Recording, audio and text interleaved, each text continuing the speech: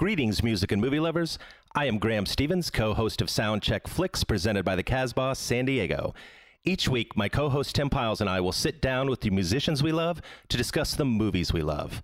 For our premiere episode, we'll be sitting down with our good friend Lety Beers to discuss the 1979 classic Ramones film, Rock and Roll High School. We love this movie and think you will too. Give it a watch and come back for a fun, lively conversation. Thank you for joining us on our new podcast. We dedicate this episode to our good friend Rick Froberg.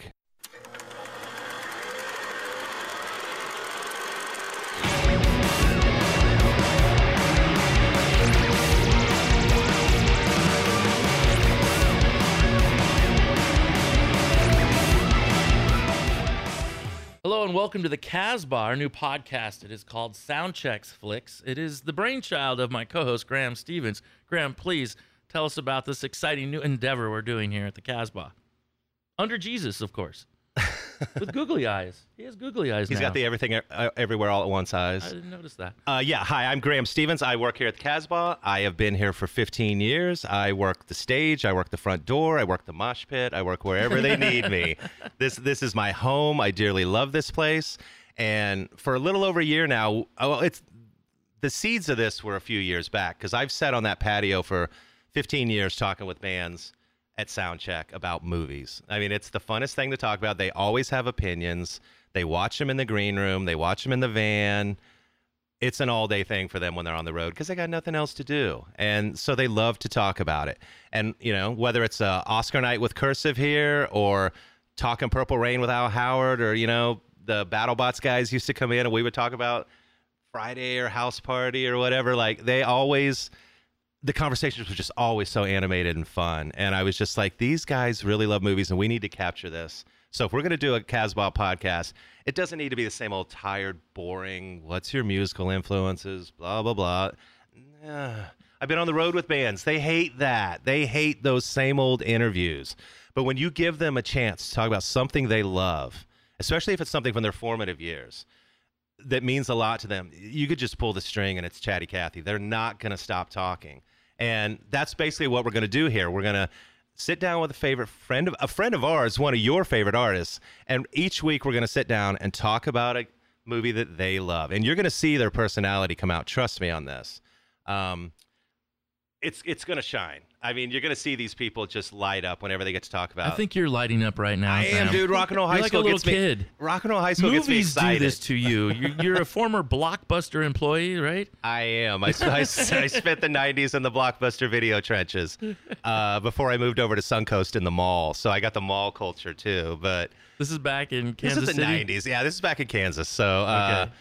Yeah, I spent the 90s in a video store, and I could tell a lot about a person by the kind of movies they'd come in and ask for. I mean, if you come in and ask, you know, for like Vin Diesel movies or something, you're pretty basic. I mean, but I just, it's true. But, you know, if you're coming in and you're asking for Wes Anderson or something like that, I'm like, okay, you know, a little more discriminating, a little more artsy. Midwest. Yeah. So I felt like you could always tell a lot about a person by the kind of movie they picked. So when it comes to this, you know, it's like, I just feel like it's going to come right through. You know, we're going to see them. We've already, you know, lining up our early episodes, you know. We got Seaton from Well coming in. He's a surfer. He loves Point Break. So, you know, there's little things like that. These guys that grew up with these movies and it meant a lot to the culture of their growing up, they're going to just tap right into that, and we're going to see that, and it's wonderful. The Abyss as well. I'm kind of excited about that one. Yeah. Which strangely had an Abyss-like incident. Yeah, especially considering the submersible recently. Rest in peace. That is terrible. Yeah. But yeah, we're going to sit down with our friends every week. We're going to get into this. You know, we're going to find our way. We're not, you know, you're the only professional on this set. Like, if you want to say that. If I want to say that, we're finding our way. The professionals in between us taking their sounds around the world internationally, you know. That is very true. But, you know, everybody that works on here is from this crew. You book shows here. Yep. I work the stage. Eric Lucero's our sound guy. Orion's our video guy. I mean, Armanda's our backstage wizard. Like, everybody that works on this podcast is from here. So I'm really proud of that. It's a family affair. It is. And but you're our leader because you are you're the king of film attending here for sure. I'm just trying to catch up with you. I do have an AMC A-list What is that? subscription. I get 3 movies a week. Uh-huh. Yeah, we're going to do a commercial for them right now. Well, why not? Yeah, why not? I get 3 movies a week for $25 a month. I mean, in the theater. That's pretty good. I never use all 3. I mean, there's not enough stuff coming out. Yeah, but still, I'm that much of a nerd about it. Like, I go see everything. So I am so excited to do this. This is just going to be wonderful. It's felt like our whole time here has been building to this moment. Like, well, let's get started. Let's get started. Lety from Schizophonics, you are our first guest. Thanks so much for having me, guys. Lety Beers. I am so happy to have you. You were the first guest. You were always the first one we had in mind. When I sat down with Eric and Amanda last summer, I mean, oh my God, 9 months ago, the first person that came up when we were like, okay, we're going to do Rock and Roll High School first. Who do we want? Boom, Lety Schizophonics. It was the first answer, and it came to fruition. I should have worn my cheerleading outfit she's today. Riff Randall. She is Riff Randall. That was my role model. Yeah. As a teenage kid, first time I saw that movie, I was like, that is me. This is in Arizona? In Arizona. Okay. I grew up in a very small town, no music scene, no shows, nothing. We had a Saturday nights, there was a ska punk radio show where they would play like the Descendants, the Ramones, the Muffs, and that's where I started getting into like good rock and roll. Yeah. And I would always drive to Phoenix for shows, and like in my town where I would go to high school and stuff, like there was no one else with similar interests or really knew about that type of music. So watching that film, I don't remember where I got it from. I either found it at a thrift store or one of the kids from the Phoenix shows let me borrow it. But watching it, I was like, oh my God. It was a life changer. Just seeing that there's more people like that out there. There's a community of us out there. And it took a long, long time to get here. But the Casbah is my rock and roll high school. And it's so funny. It comes full circle, man.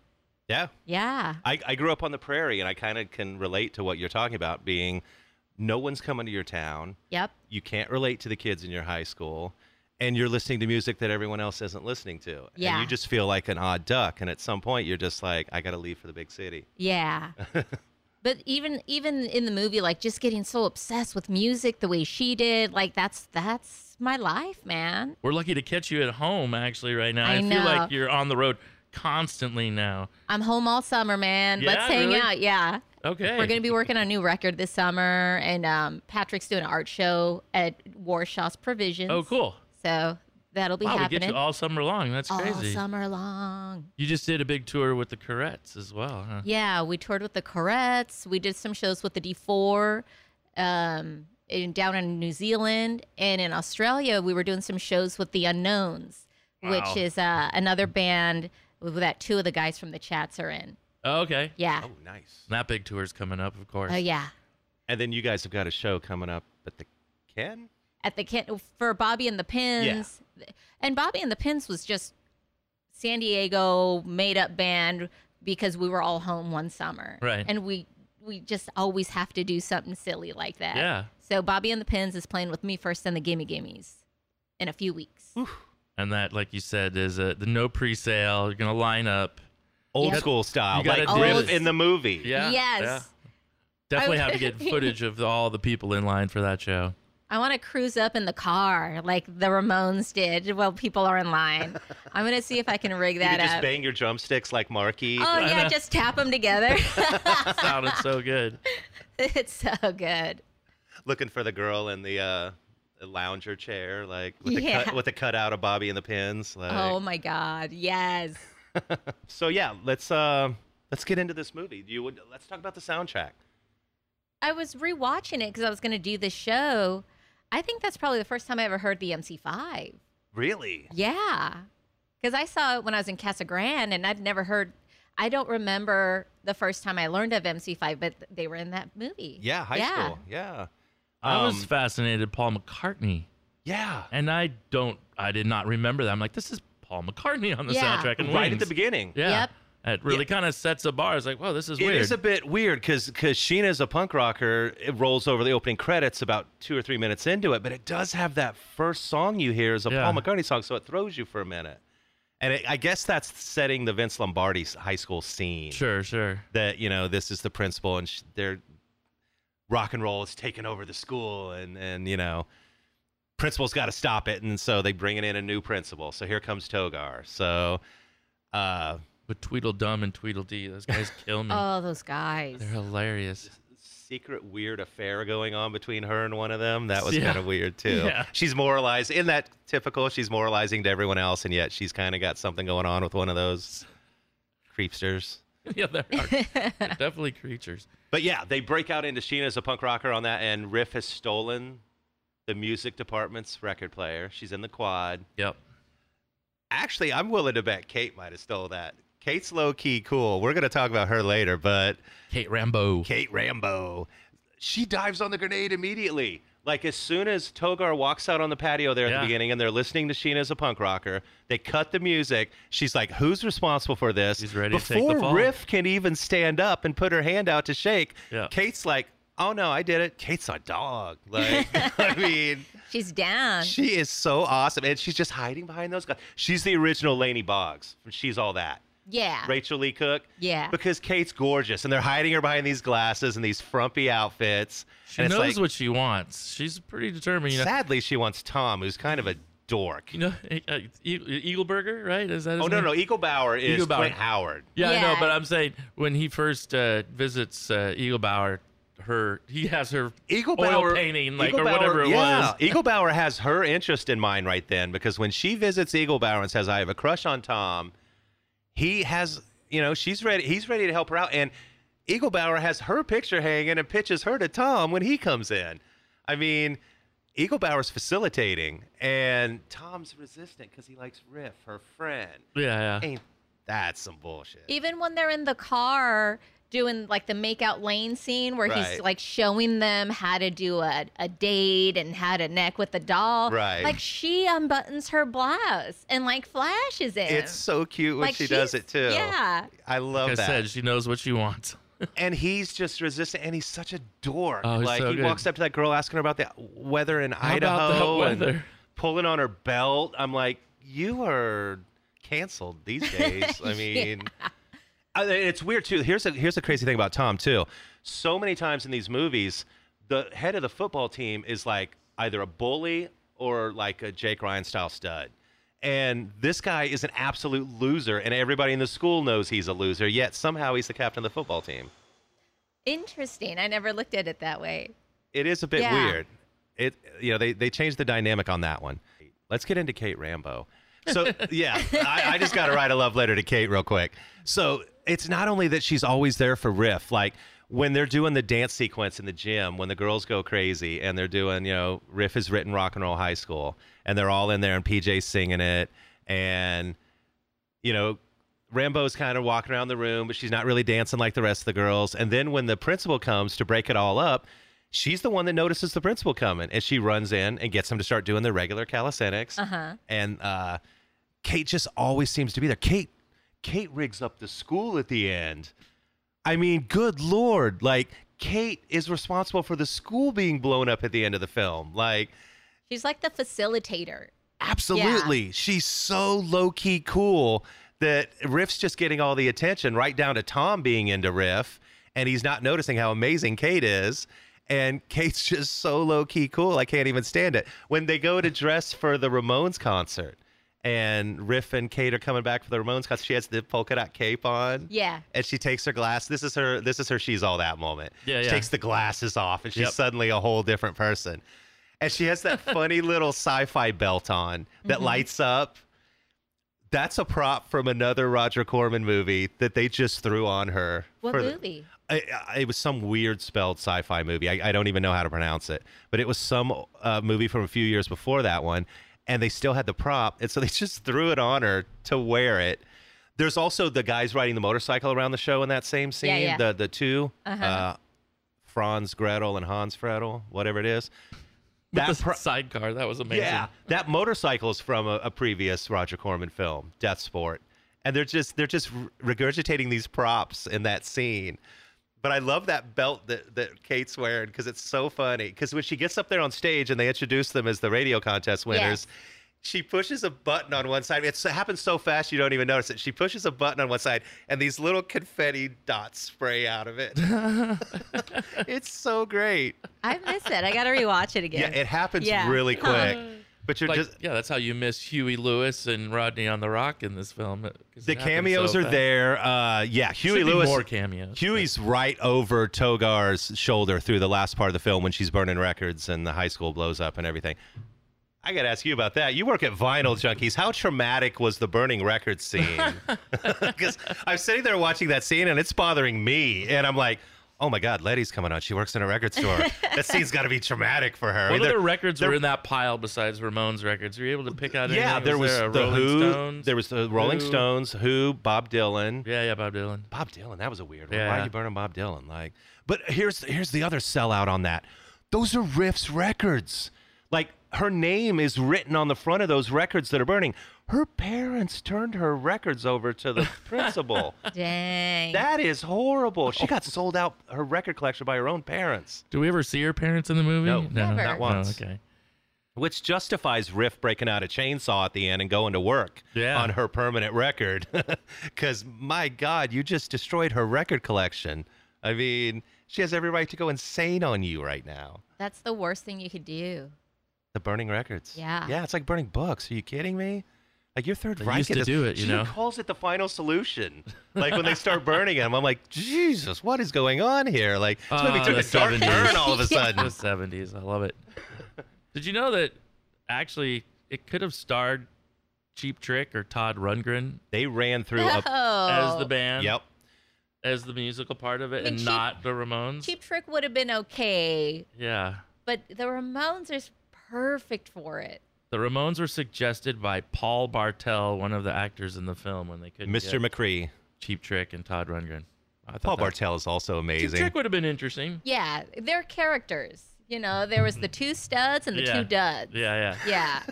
What? The two duds? Well, they were of the moment, too. Like, right that moment in 78 when they're casting this, Cheap Trick is released live at Budokan, and they're like on top. Yeah, like, they're massive. They went through a few people. This all goes back to Alan Arkish working at the Fillmore East in New York City. He's the guy in the green shirt at the Ramones show that's taking tickets and talking junk to the people coming in. He's not going to let the mouse in because you're exploding. Right. But then, I got some headphones. Cool, put them on. Come on in. But the kid that's stoned somehow can't come into the show. That blew my mind. Like, the band who sniffs glue can somehow come in, but the kid who smoked a joint outside is too stoned to come in? Come on, man. But that's Alan Arkish. And so Alan Arkish was raised on the Rolling Stones and the Who, and, he loved Todd Rundgren. So that's how that came into play. He wanted Todd Rundgren, and Rundgren turned it down. And I've heard that he's regretted it. He said that I regret turning that down. But then they kind of moved on. Arkish loved the Who, but come on, they're too big. Right. And so they started moving on to others. Cheap Trick definitely popped up. There was even talks about it, and for whatever reason, it just didn't happen. They moved to Devo. Oh, that would have been neat. That would have been interesting, but it's a little. Even Arkish kind of spotted that one. He's like, they're kind of their own niche. Like, it might be a bit too nichey for us. And crazy enough, they right after that, it was Van Halen for a second. I was going to say, Diamond Dave. That might have been pretty good. That would have been fucking great. That would have been really pretty good, because that's Van Halen, like young Van Halen. That's young Lion Van Halen. So they were in there for an instant, but they were also warned that these guys are wild. And I think that was where Arkish and Corman were like, we don't need all that. And somebody, I think Paul Bartel, suggested the Ramones. And of course, Arkish knew him from New York when he was working in the scene back there. So as soon as the Ramones were brought up, he was like, oh, hell yes. Like, are you kidding me? Let's do this. Like, they hit up the Ramones, and they got them, the Ramones, the music, everything, all in for $25,000. Oh, my goodness. $25,000. What a bargain. Because I guarantee you Cheap Trick and Rundgren were going to cost more than that. And Van Halen for sure. Like, no way. So they get them all in for that price, and we're off and running. I mean, these behind the scenes stories are just kind of fascinating. Some of the stuff that was going on there, like PJ Souls at that moment, she's having her moment. Like our Riff Randall, this is her at peak powers. Like she's done Carrie, she's around the same time she's doing Private Benjamin. Like she's getting ready to do Stripes. Like Halloween had just come out. I mean, this is peak PJ right here. In our research, one of the things that really made me laugh, to myself, was she's married to Dennis Quaid at this moment. So Dennis Quaid isn't a thing yet. Right Stuff hasn't come out. It's still a few years away. So Dennis Quaid is just a struggling young actor. PJ is the star of that relationship. Huh. I love that because, of course, he went on to be a bigger star later on. But in that moment, she's the bigger star, and I absolutely love that. He's running around the set.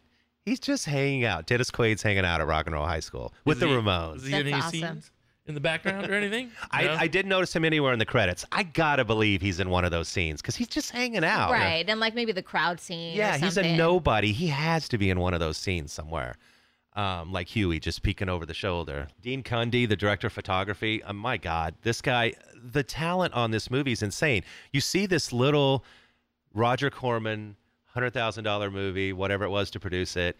And there's just so much talent that would go on to do something else on this. James Cameron, Mr. Avatar Titanic, is a personal assistant on this movie. Right. He's getting muffins for PJ Souls. Like, he's doing that kind of work. Joe Dante, Gremlins director of the Gremlins movies, which are near and dear to my heart, writes this movie. He's on the set. He directs some of the scenes. He directs the gym scene with all the girls. Oh, so Cundy, to put this into perspective, Dean Cundy, the guy cutting his teeth on the photography of this movie, this guy goes on to shoot Halloween, The Fog, Escape from New York, The Thing. He's clearly a John Carpenter guy. Back to the Future, Who Framed Roger Rabbit, Roadhouse, Jurassic Park. I mean, this guy... I think I've seen all those. You seen all those, Lety? Seen a few of those? On that list? Yeah. That guy might be the best director of photography ever, and he's working on this film. Like, the talent level that's on this set is just insane. But Roger Corman, come on, his films. Roger Corman. And this is what's so beautiful about Roger Corman. And everybody always complains about his small budget movies that he made. We're a Roger Corman movie. I mean, Casbah is a Roger Corman movie. And like, we're done on a budget, but we're balling above what we are. Like, and that's what Roger Corman is. I mean, he gave us Ron Howard, George Lucas, so many others. Like, so many big name directors were brought to us by that guy. Like, if there is a patron saint producer of this podcast, it is absolutely Roger Corman. I mean, Death Race 2000, that's probably my favorite Roger Corman movie that isn't Rock and Roll High School. But Paul Bartel directs that one. We've got Paul Bartel in this one. He's Mr. McGree. He's the awesome music teacher. He says that funny line about, I don't know about your music and you're making mice explode, but I think you're the Beethoven of your time. Like, oh, yeah. Love that guy. That's the best. He's so good. When he gets his ticket and he comes into the concert, and the first thing he says to the kids in the hallways, "Got some glue?" He just had this wicked sense of humor. He was such a funny man, and we lost him a little bit too soon. He died around 2000, but Paul Bartel was great. And Roger Corman did direct a lot of films, or was involved in a lot of films. So many. A lot of good underground, late night, grindhouse type movies, right? Oh, he did all those nurse movies. And okay, so with Corman, there was always a lot of The TNA. Wild Angels. Yeah, Night Nurses, Candy Striper Nurses. There was a lot of He did The TNA Trip. with him. I mean, Piranha. for sure. A Bucket of Blood. Bloody Mama. Attack of the Crab Monsters. I haven't seen a bunch of those. Right? Premature Burial. Carnosaur. If I feel like there's a weak part in this movie, it is Vincent Van Patten. It's Tom. I mean, it's not just that his character, it's just... Well, like you said, it's funny that the jock guy is not a bro or right. I just feel like abuser. He's there's guys running around Hollywood right at that moment that might have been better. Daddy Dick had to help him get some gig somewhere. I mean, and that's exactly how it happens. It's all about that name Van Patten. His daddy, Dick Van Patten, at this moment in 1979 is on one of the biggest shows on television, 8 is Enough. And he's a widower that's why dad. he got in. Yep. He's a widower dad, and he has 2 sons, Vincent and Tim, in real life. Dick was a powerhouse back then. Dick was the dad at the moment. I think Dick and Tom Bosley on Happy Days were like the dad, and probably James on Good Times. Those were like the dads at the moment. And so Dick Van Patten was a big deal, and his 2 sons were getting into the industry at that moment, and that's basically how Vincent got his foot in here. Where is Vincent Van Patten now? Right. What else did he do? Dude, he did Hell House. Yeah, exactly. He did. I mean, he's done some work. If you look at his IMDb, but there's nothing. Is he running else. the dog food company for his dad? I wonder now. Is his dad have a dog food company? Mm-hmm. They started like a healthy dog food natural company. choice or one of those? Something of their own. Yeah. I think it has his name on it. Oh, nice. Well, yeah, he's probably doing that because he ain't doing movies. So, thank God. Thank God. Clint Howard's here, Corman veteran, Ron Howard's brother. I was introduced to him when I watched Gentle Ben. Love Gentle Ben.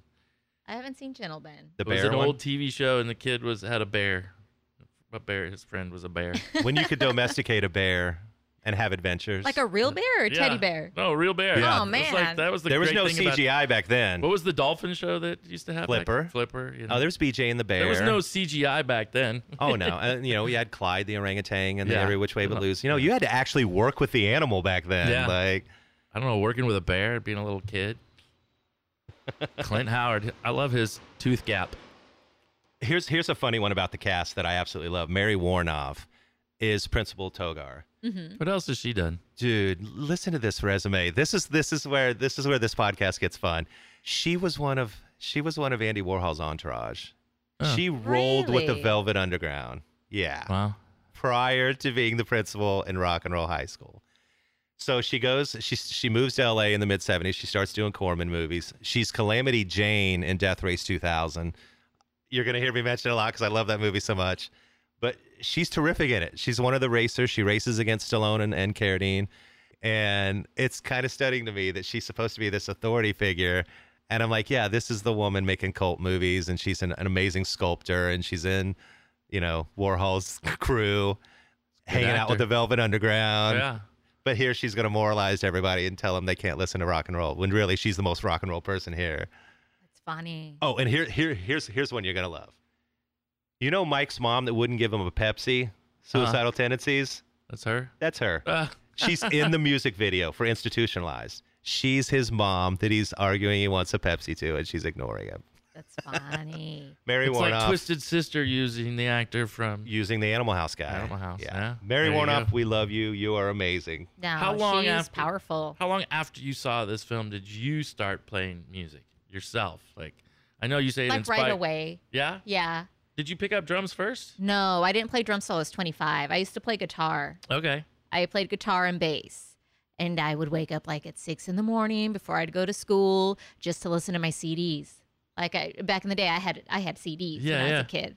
But yeah, I learned Ramones songs. That was my first band. I had like a Ramones cover band. Okay. And that's when I knew Pat played guitar, and I ran into him in the hallway, and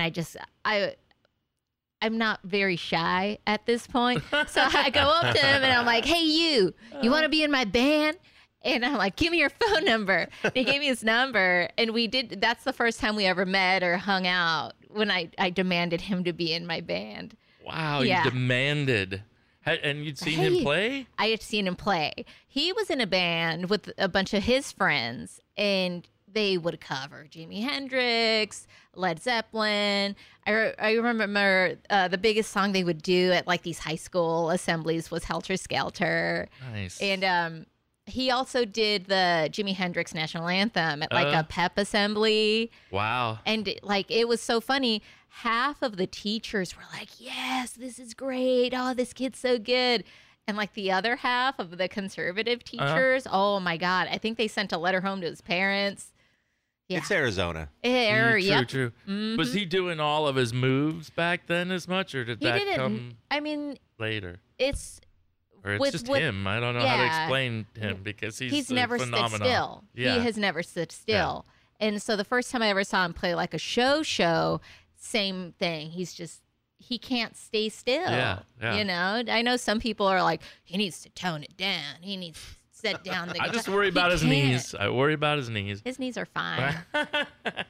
He takes care of himself. Does. He's a phenomenal talent. Gosh, songwriter, artist, just all of it. That's pretty crazy. And you guys are high school sweethearts. Well, we more or didn't less. date back then. Oh, you know? Oh. No. We knew each other for a brief moment, And then we went on, did our own things. And 7 years after that, we ran into each other. And that's when we started dating and we moved out here. So we are a San Diego band, San Diego born band. Yeah. I love it. I would argue I booked the first Schizophonics show here at the Casbah, I think you did, yeah. Probably on one of your Mondays. Yep. Mm-hmm. Thank you for doing that. You definitely don't need to be playing on Mondays anymore at the Casbah. No, they play Fridays now. Yeah, and Saturdays. My birthday was a Monday. That was a blowout. That was a unique thing because it was your birthday. Yeah. And yeah, that was awesome. That was super fun. Robert was down here. We had a whole thing. That was a special night. Yeah. You're still out skateboarding a little bit? Yeah. Yeah? I can't stop. That's amazing. I can't Your friend stop. O really helped you out quite a bit. Our friend O helped you out quite a bit. He was my buddy, man. And especially during COVID, we couldn't play. And especially he and I told his wife this. I'm like, I mean, he and I were very similar in the way that we're just social bumblebees. So when COVID happened, we were just always out and we couldn't come here or gather. So we were always at the skate park. That's where I learned to shred. What's your favorite park in San Diego? I like the pump track. It's easy. It's not really like a park. It's more just like a little pump track. I need to go up there before I get too You much wanna go? older. I do, yeah. I'm going to go with you. Let me know. Okay, all right. I got extra wrist guards for you. Thank you. You probably need that. And some butt Just protection. in case. Yeah. I've got some nice boards. Got some Sector 9s. I got a board I'd be happy to give it a try. Graham, you up for that? I don't know. No, I would track? fall off and crack my teeth off. No. Yeah, we don't want that. Was there any skateboarding in Rock and Roll High School? I didn't see any. I did not see any. I love the mixture of what a crowd was like. Oh, no, wait a minute. then. There is. When the kids take over the school near the end, and there's a motorcycle riding down the hallway, there's two girls with water ski lines, and they're on skateboarding skateboards? behind the motorcycle as he's pulling them down the hallway. There is. That brief moment, there is. There's so much inspiration for like, I got to do a music video and incorporate that kind of scene. Like when the Ramones are being pushed down the hallway. Thank you. I was just about to say that. my favorite. That is so iconic. good. Thank you. It's my favorite moment in the movie. She's like, well, the school is yours. She's introducing him to the high school, and then slam cut right into that scene where the stage is crawling down the hallway. Yeah. The guys are out front. Marky's on the stage, and the crowd is behind them, and PJ's dancing. I mean, that is iconic. It's incredible. Do you want to dance? Yeah. Fuck yeah, you want to dance listening to this? Are you kidding me? I want to go burn my high school down right now. It's still there and I want to blow it up. Like, it just amps you up. That scene is so good, the way the camera crawls up. It's so good, you can't believe it's in a low-budget Roger Corman movie. This is something that's in a Back to the Future style budget movie. And they're doing so much with so little here. It's amazing. And it's like simple stuff. It looks like it's just like a piece of plywood or something with wheels on the bottom. Yep. Someone's rolling the drums, Yep. and the guys are just walking in front of it, and the camera's rolling back as they come at you. I love that, and the way it's edited is perfect because there's the shot of it coming up the hallway. It cuts to some girls dancing on the stairs. Yeah. And then boom, it cuts right back to them down on a platform, down on like the whatever that is, the middle part of the stairs. No, and they're all just partying. They're all congregated around the band at that point, and they're partying. And oh my God, all of that is fantastic. No, it makes me want to make a music video. Well, that was the dawn of the music video age right then. Yeah. I guarantee you some music video directors stole some stuff from that for their videos. They had to have, because it was just so good. Oh, definitely. And there's a 10-minute Ramones concert right in the middle. Right of in this the middle. movie. Yeah. One song has karaoke style lyrics going across. Yes, It's I saw lobotomy. that. So you Lobotomy. could sing along Yep. if you wanted to. I was fascinated. But just that one song. It goes on for 10 minutes, though. I was Yeah. really surprised by that. I was like, there's 5 songs. It's a plot point that we're going to the Ramones concert, but we as the viewers actually get a Ramones concert. Like, we get a nice little 10-minute Ramones concert. And, it's funny because we kind of see Kate loosening up as the concert goes along. She doesn't dance a lot at the first. She doesn't seem like she quite knows what she's doing. But by the end of the movie, where they're blowing up the school and they're playing Rock and Roll High School, she's full on spinning, shaking her thing. Like, she's cut loose by the end. Like, So this experience is good for Kate. Like, she needs this. Riff's a good friend in this. It's like Cameron with Ferris in this regard. Like, Yeah. she needs to get her out there and spread her wings because she's awesome. I mean, I bet this movie did that for all like the kids that watched it. Yes. I mean, I know it did it for me. Like, I became way more obsessed with the Ramones after this movie. Absolutely. I ran right out and bought Ramones Mania. I didn't get into it in high school. It was right after high school. And Ramones Mania had just come out by then. And yeah, I watched the movie in the video store I was working at, and I was just like, oh my God. Just ran right out and bought Ramones Mania, and I was just immediately in love. They were just incredible. Did you ever get to see them live? I never did. Did you? Oh, on the last tour. So their last tour, I think, was the Lollapalooza '96. It was when Metallica and Soundgarden were headlining. I think Dee Dee was out by then. I think CJ was there. I saw that up at Irvine, I think it was. You saw that tour? It didn't come to San Diego. That was the only time I got to see the Ramones, and I never stopped smiling the whole 30, 40-minute set, whatever it was. Yeah. I was so excited. I loved the energy. I hadn't been to a lot of punk shows by then, but the energy of just 1, 2, 3, 4.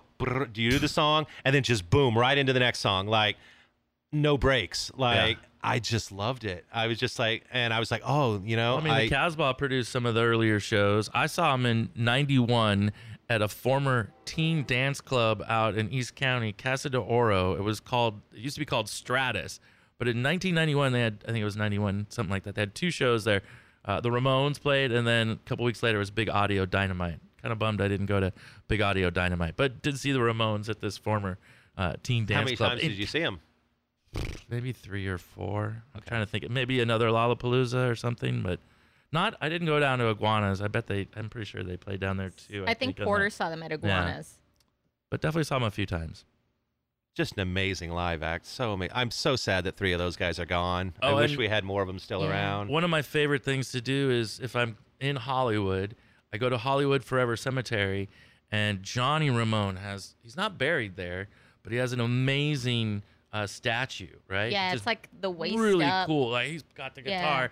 And then over on the other side of the pond, Dee Dee is buried with the headstone with kind of the Ramones logo, and that has like girls' lipstick marks all over it and cigarettes left for like all this little stuff there for him. And that's my favorite place to go because Vampire is there, Get Smart's there, Mickey Rooney. It's just fun to go. But any Ramones fan should make that pilgrimage to Hollywood Forever for the Johnny statue is really So cool. what's up with that? If he's not buried there, why does he have a marker there? That's Being a New York guy, that seems a little weird. Because he was a California guy, it ended up being here. Okay. And I think something is through his wife. I think his ashes maybe with her. Okay. Possibly. He was in the Marines, wasn't he?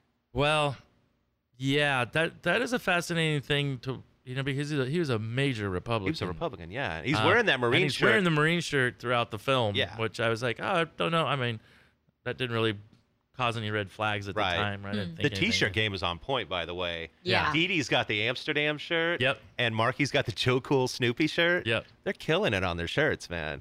As a T-shirt guy, I appreciate that. Yeah, so it's very interesting. It's good to revisit the film. I do have something about Kate buying those tickets, or not Kate, Riff waiting to buy those tickets.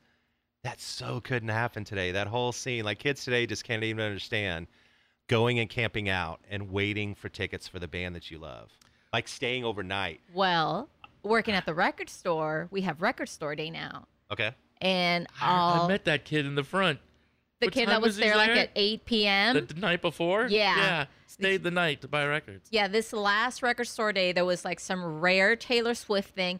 And Taylor Swift does this thing where each record has a piece and you're supposed to collect all these pieces to create one giant picture with them. So that's why the kids are really like, I need this record store day one. And we had kids camping out from 8 p.m. The Swifties. Yeah, the Swifties, man.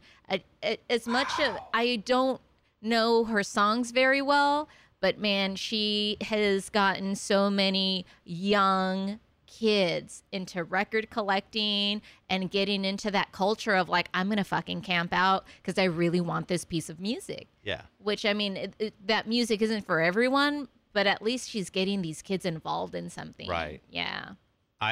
That's actually, I've come around on her a little bit. I was always like, she's just grinding an axe with her lyrics. Yeah. Don't date her. She's going to do you dirty, Jake Gyllenhaal. I was always on that tip. And at Soda Bar, we've started hosting these Taylor Swift nights. And it's, Oh yeah, what is that? So they play her music all night. It's her music. I heard about People this. dance to it. Oh my god. Okay, yeah. So when we first, Is it insanely packed? yes, Oh, they geez. always sell out. So we started throwing these club nights over there, and it just turns into a girls' night out. It is straight up girls' club. It's ladies' night. That's like, hilarious. There's like 200 straight girls. There's like 20 gay men and like 5 straight guys that were dragged by their girlfriends. Like, it is truly a girls' party. And they just let their hair down. They scream every lyric. They take shots all night. Oh my goodness. They're not beer drinkers. They're Yeah. shot takers. And they have such positive attitudes.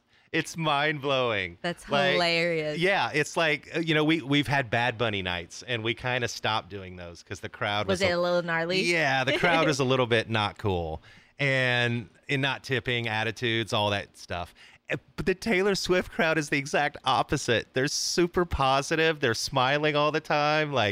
And I'm just like, hey, man, if she's putting out that kind of energy that gets her fans to act like that, Yeah. I'm 100% on board with it. Well, Like- remember during the last election, she got, I think, 150,000 kids to vote Right. in 24 or to register to vote in 24 hours. That's mad power. Yeah. I've come around. She's our production assistant at Soda Bar went to her show in Phoenix and just said it was incredible. He said she did 40 songs. Shit. And that's some Bruce Springsteen shit right there.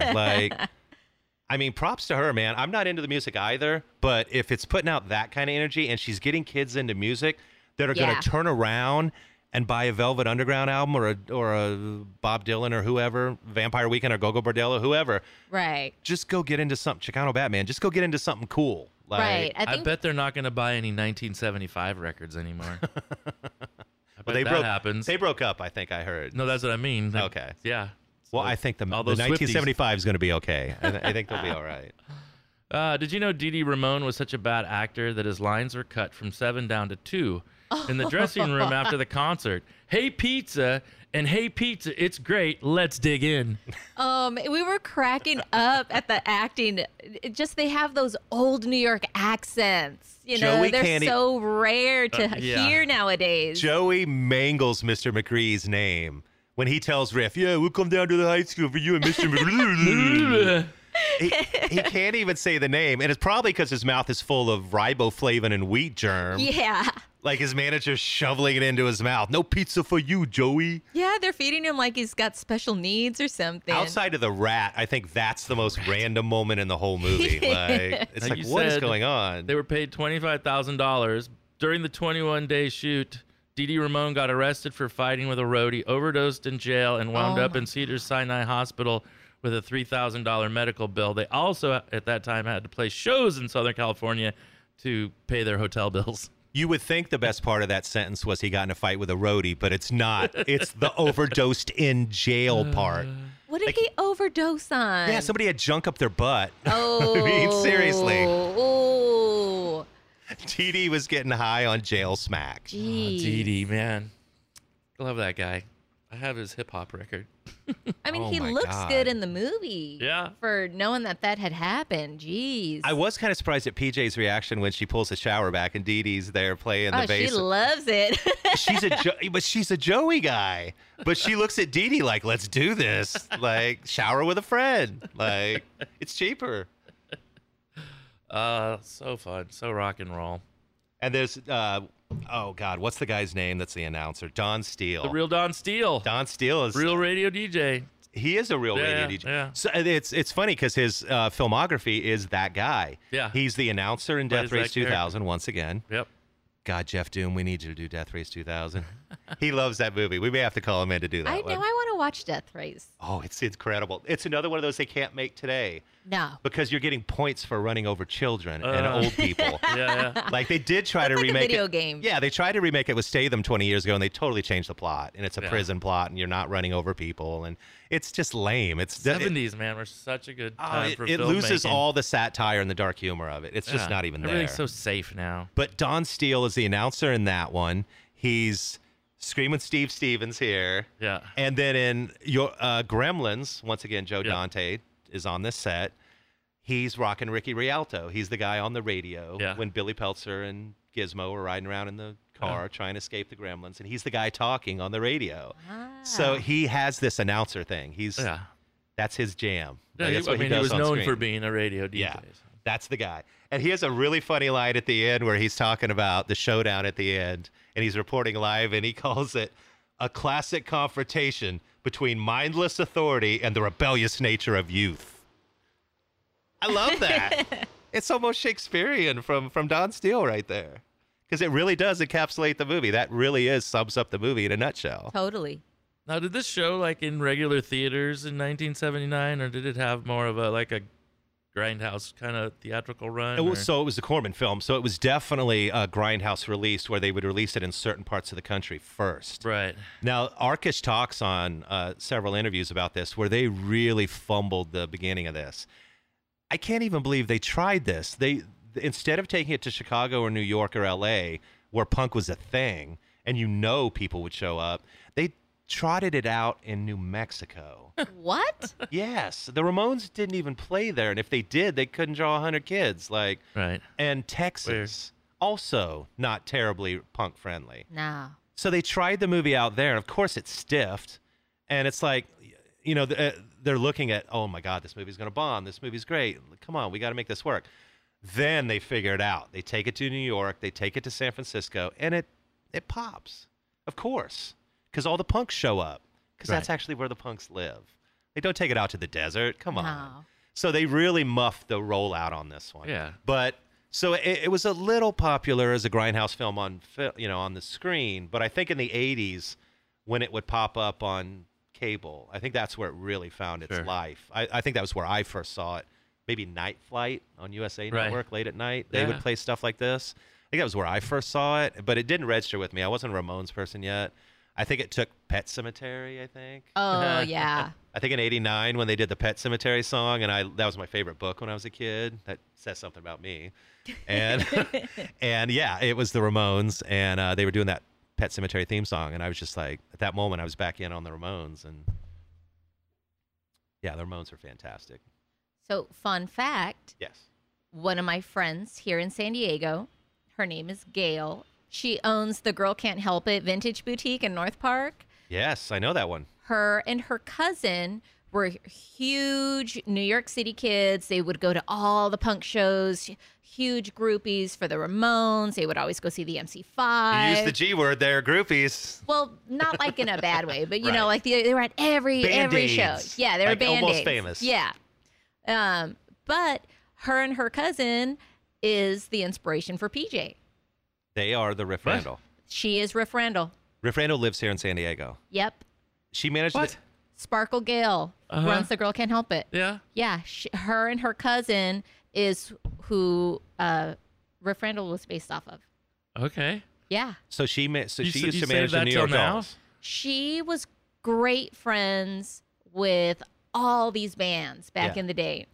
Arkish mentions on one of the interviews that the inspiration for Riff was a manager for the New York Dolls. Yeah. So this is her. Mm-hmm. Holy cow. Why do we have her on? Oh, you should. I think we will. Well, She's got stories. Maze? She's got stories for days. Our Capitan Maze, he wants us to bring in some local business owners and stuff. I think we'll probably do that at some point. With a story like that, are you kidding me? Well, random. I don't even know how they know each other, but I got to meet Angie Bowie. They're good friends. Oh. Yeah, she was doing a book reading at the vintage shop. Wow. Wow. Better stay on top of what's going on at that spot. My goodness. They do shows out on the street frequently. I think you've been spotted. That's Bobby and the Pins have played there. Yeah. Being that we're a music venue, we have to talk about the Rockometer. I almost forgot about the Rockometer. So when there's a scene in the movie where Principal Togar is called in the gym teacher and Paul Bartel, Mr. McCree, the music teacher, and she's showing them the effects on mice of the Ramones music. And next to the cage is a Rockometer. And as she turns up the volume, you see the names of the artists on the Rockometer. And I love how the Ramones is number 1. Ramones is I think the Who was number 2. Right. Yep. And I was like, oh, dude, I love So that the I wrote them Ramones is like, down. what is it? So we start with at the bottom with Muzak, Elevator Muzak, of course. That's where it should be. Yep. We've got Pat Boone and we've got Debbie Boone, Donnie and Marie, and then Kansas. Poor Kansas gets put on the soft end of this thing. Yeah. Like, did they deserve that? I don't know. I felt they were a little low on here. I mean, I know Dust in the Wind is a, and then it goes Peter Frampton, Foreigner, Jethro Tull, which I thought should have been a little lower on the list, but not above Foreigner, certainly. And then we go Led Zeppelin, who really probably should have been near the top. Yeah. And then we got Ted Nugent. Who cares about Ted? Serious, he's a dick. Rolling Stones are next, which seemed a little high for them, too. And then, the Who, obviously. And then, the Ramones were on top. The Ramones are just like checking the Who. They're just like, you think blowing up drum kits is loud? Yeah. We're louder. Like, it completely ignores Black Sabbath, by the way. But Riff does not ignore Black Sabbath. She's got Never Say Die posters on her wall. Like, Right. Riff's poster game in her bedroom is on point. I noticed that. Did you notice that Yeah. too? Oh, of course. She has like a Molly Ringwald in 16 Candles level, or Ferris in Ferris Bueller's level, badass bedroom. She's got rock posters all over her bedroom, to the point that she even has an Al Jarreau poster. What the hell? I missed that Al Jarreau. There's an Al. That was the one that blew my mind. I was like, I have to mention this. There's an Al Jarreau poster in the middle of her Black Sabbath and all these hard rock bands. She's got a smooth jazz vocalist right in the middle of all of it. Riff is versatile. She is seriously versatile music fan. All right, Lety. Well, thank you so much for coming in and talking to us about Rock and Roll High School. This was something that was so long planned. It was synergy. We knew you would pull it off. I knew you'd bring your great energy in here. And you did us a favor on this one. We called you in and said, we got this movie we want to do. You made it happen with us. Now we owe you one. So we're going to call you back in the not too distant future. Okay. And you're going to get to do your choice. Okay. Do we tease them? Do we give them a tease? You've already told me what it is, and I absolutely love this movie. Which one? I don't even remember. Are we going to talk about Jake Ryan? Oh, that's one of my favorites. You did mention to me Yeah. that was the one you wanted to do. So we might have to talk about the hunky Jake Ryan, because Jake Ryan and Samantha Baker are a hot couple by the end of that film. Yeah. So we might have to do that one. It could change. Okay, It could change. We're not going to hold you to that. All right. But we're not going to say the name of the film. But those of you who are hip know what I'm talking about. I love that movie. If you choose it, it's going to be amazing. I can't wait to have you back here. Yeah, thanks so much for having me in the first place. So you're home all summer Home all summer. and writing new material, recording another album, you said? Yes. Or we're going to be writing and then recording. And then in the fall, you're going to be touring again? Yeah, we're doing a U.S. tour and going up to Montreal and Toronto with the Chats and the Cosmic Psychos. This is now probably the biggest American tour you've done Correct. or will be doing, right? Yep. On a level, I mean, those chat shows are ridiculous. So I can only imagine. How many weeks are you doing with the Chats? I believe it's 5. Holy This is they're- really cow. exciting. They're such great people. I love that band on stage and even off stage. They're just, it's like a little extension of the family now. So that's going Thanks to be for super spreading fun. the energy, San Diego energy, all over the world with what you guys do, because it is a phenomenon. Pat Beers is, I mean, honestly, I've never seen anything like that in my life before. He is just a phenomenon in of his own and such a great songwriter and performer. And anybody that ever gets a chance to see this guy, their mind will be blown, as most people in San Diego have. I do want to do 2 dedications on our first episode before we get out of here. Number 1, we are live music employees. This is what we love. This is what we've given our life to. And we love and respect the people that do it around the town. So from the Casbah team to all the venues around town, Belly Up, Soda Bar, Brick by Brick, the amphitheater, the Ratty Shell, like those guys, they're all us. We're the same people. We all do this because we truly love live music. So every time we trot out this podcast, it's going to be with those people in mind. They're us. You know, we love those people and we respect what you do, and we're happy that you're there doing it. Because live music doesn't happen without the people working the stages, working the soundboards, working the aisles. It just doesn't happen. They're the heartbeat of everything, and we want to dedicate this to them. Big shout out to all those staffs at those venues. Also, a very sincere, just sign of love and respect for the people that we've lost over the last few years. This is our first podcast.